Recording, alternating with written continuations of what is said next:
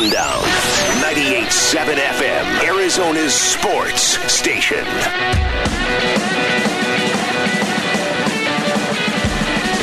Welcome back to the show. This is, honestly, I'm going to talk to Kellan Olson right now on the Coulter Automotive Group Sports Line. Kellan, how you doing tonight? What's up, man? Doing well. How about you? I'm doing great. It's a great weekend. I'm really, for all the years that we talked to you on this show, when the Suns couldn't string 2 wins in a row together, I don't know if there's anybody I'm happier for than Kellan Olson, covering this team as closely as you have. Now you got a team that's won 9 out of 10, 6 in a row. They can beat everybody in the Eastern Conference, it feels like. What's been your biggest takeaway over like the last week or so with this group?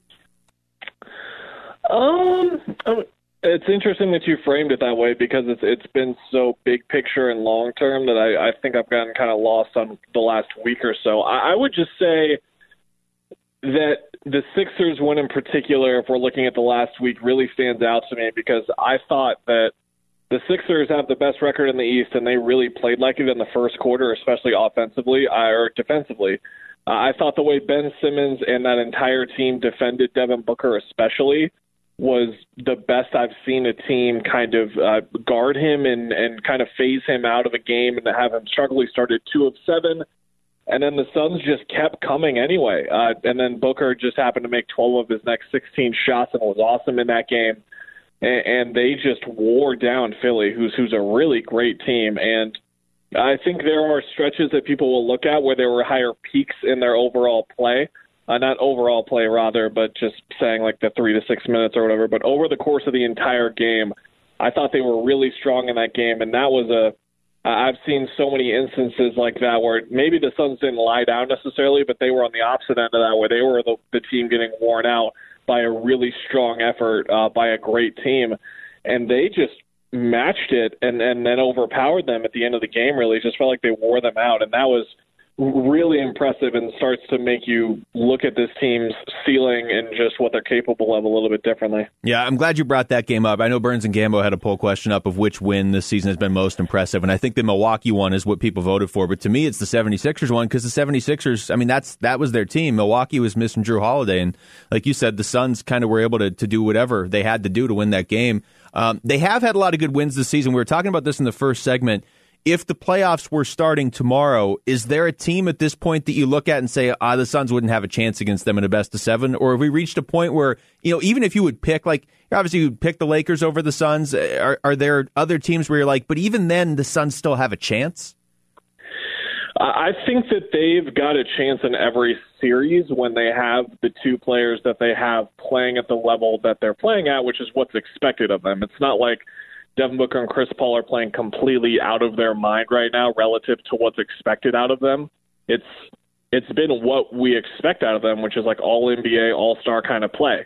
And so when you have 2 guys like that who can both close out a game and do so in different styles of play, I think that that's such a difficult thing to game plan for in the playoffs, especially when the game's on the line. And I think that you look at those 2 guys surrounded by shooting with a big man who demands a lot of attention, you can match up with anyone and test anyone. Now, in terms of teams that I would thoroughly say for sure they're going to lose to, I think the Lakers, I can say that for anyone in the NBA. I just think that they're in such a horrifying form right now, to be honest, Luke, if you're looking at it from the perspective of any other team in the league. Because the thing is that their first halves now have basically become unwatchable. There are Lakers fans tweeting about, I'm just going to tune in for the third quarter because these guys just cruise through 3 quarters and then steamroll teams in the fourth. They had a game against, I believe, Denver a week and a half, 2 weeks ago, where they were down 15 at halftime, something like that, or with a couple minutes left in the second, then all of a sudden they were up 25. Their ability to just shift up a gear or 2 when necessary has just been frightening to see, and I don't think anyone's going to be able to compete with them this season if they stay healthy and everything goes according to plan there. But if you look at the Jazz, the Clippers, the Nuggets, those types of teams, Portland, and so on, I do think that the Suns match up with them, and in some of those cases, I would even say the Suns would beat them. They were talking to Kellan Olson, of course, of ArizonaSports.com. Kellan, they were 8-8 on January 27th after that loss to Oklahoma City. And I remember talking to you. We were both kind of like, you don't panic about this team because it's a different looking 8-8, but also it kind of wasn't making a lot of sense. Although they had just lost 2 games to Denver that went overtime and double overtime, and one of them shouldn't have even gone overtime. The Suns should have won probably in regulation. Either way, since that Oklahoma City game, the Suns are 9-1. Is there anything specific that has flipped for this team? There are a couple of things, that I wrote about in ArizonaSports.com, kind of previewing tonight's game against Brooklyn. Obviously, the play of Booker and Paul is at the top. Right now, they're both putting up all-star numbers over this stretch in the 9 of their last 10 games, and I think that Paul was the first guy to kind of figure it out and start to play like the way we expect him to, and then Booker followed up and has been awesome, especially in the last couple of games, winning Western Conference Player of the Week, and then in turn, wouldn't you know it, that's helped kind of solve their crunch time woes.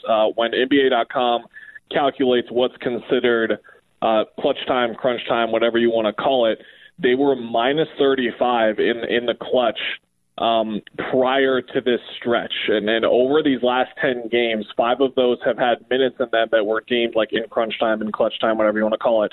They're plus 29 in those 19 minutes over that stretch. So when games have been getting close, they've just been obliterating them. And that's what I've talked about with you and a lot of other places, just how great Chris Paul teams are in the clutch. And that has certainly carried over now to this part of the season. So those two things have kind of just really come together naturally for them. And then just kind of looking ahead, they're finally healthy. I think that Frank Kaminsky has done a lot well for this team. But Dario Saric, who was good last year, looks even better this year. He looks fantastic. And they've just got so much depth across the board where campaign getting back in there. Now you can rely less on guys like Kaminsky and Moore, and as a result, get more out of them. Because I think at a certain point when you're asking for 25 minutes out of Kaminsky or 20 minutes out of Moore, maybe it's eventually going to backfire. But if you just ask for 10 to 15 out of them, you're going to get what you need. And it's just going to be great for this team going forward. Yeah, I was going to ask you about Saric and their ability to work some of these other guys in. Are you surprised they've been able to do that without it? It hasn't impacted them in the win column. I mean, are you surprised that they've been able to just kind of pull these guys back in seamlessly? And if not, how much of that is Monty Williams? I've been partially surprised that it's important that you kind of put it that way, because I think that it might have been a bit too much to expect it to just kind of click into place so naturally. I think that's a credit to how well the players have come back, but Monty also deserves a lot of credit too. And I think that when you hear something enough, like you can say that it's like cliche or like a narrative that's being driven or whatever, but all we heard in the training camp and in the off season and all this kind of stuff is that everyone here has a professional attitude. They're all showing up to get their work done. We all know that we're ready in our opportunities, and that's something Devin mentioned, is that guys like Etuan and Frank, he knew that they were ready for their opportunity and they were going to take advantage of it, and there wasn't going to be any slip-ups or anything there. And it just seems like everything from a big picture structure in terms of their basketball operations has just really come together for them this season especially. And again, that goes to Monty and James first. So to answer your question a longer way, yeah, I do think it goes back more to Monty, and he deserves a lot of credit for it. And if they keep on this pace, I know the Jazz are going nuts right now, and Quinn Snyder's probably going to be favorite for Coach of the Year right now. But if the Suns keep up at this pace, Monty Williams is going to make it tough for Quinn to get that award. You know, NBA trade deadline's not for a while, but with the way the Suns are playing right now and the way everybody kind of just seems to be fitting in their roles, I mean, is there anything that you would want them to go out and add? And do you think having Chris Paul makes it easier to get guys if you go out and add them? I do think yes to your second question, absolutely not to your first question. Is part of that the fact that things are finally going right, as you mentioned at the start, and I'm terrified of things going wrong by changing anything at all? Probably. That's probably part of my thought process there. I'm not going to lie. But at the same time, you look at what teams like them tend to look to add, guys that are buying, teams that are buying at the trade deadline. Shooting is probably the number one thing. This team has a bunch of shooting. And if you look at just like little holes in their depth chart, okay, like maybe an extra guard, well, they have Etuan Moore. And if you look like, okay, maybe another wing, and they have Abdul Nader. You look at center and say like, okay, maybe you need like another guy, maybe another stretch big. They have Frank Kaminsky. These guys that stepped up while the injuries were going down showed how impressive their depth is. And when you look at additions at the trade deadline, I don't really think anything makes a ton of sense. And when it took, I say when it took this long, but when it took 10, 15 games for you to figure out your chemistry, I think the last thing you want to do is really shake any of that up with a move. I don't think that you have to start looking at this and saying, okay, like, can we go win a title this year? What move can we make to win now? I think that what you're doing right now is so important and really can't afford to be kind of tinkered with and messed with, because this is much more about winning this year and winning next year to set up these young guys in the next 5 to 6 years to really elevate this team. And that's when you start talking about potential like Western Conference Finals appearances and titles and all that kind of stuff, because that's when Book will be ready to do that on his own. DeAndre will be much better. Mikal will be much better. Cam will be. Jalen Smith will be involved, and so on. They'll have the pieces to get there. Yeah, last one. I want to ask you about Jalen Smith now in the G League. I mean, it's very early in his career. He's kind of had an up and down start, and it hasn't really been his fault. It's just been weird circumstances. But where do you see him fitting in either this season or down the line? Yeah, it hasn't been his fault, and people feel like there just has to be one stone-cold opinion on something. Like, this can be a good and a bad thing. It's a good thing that he's going to the G League to get playing time.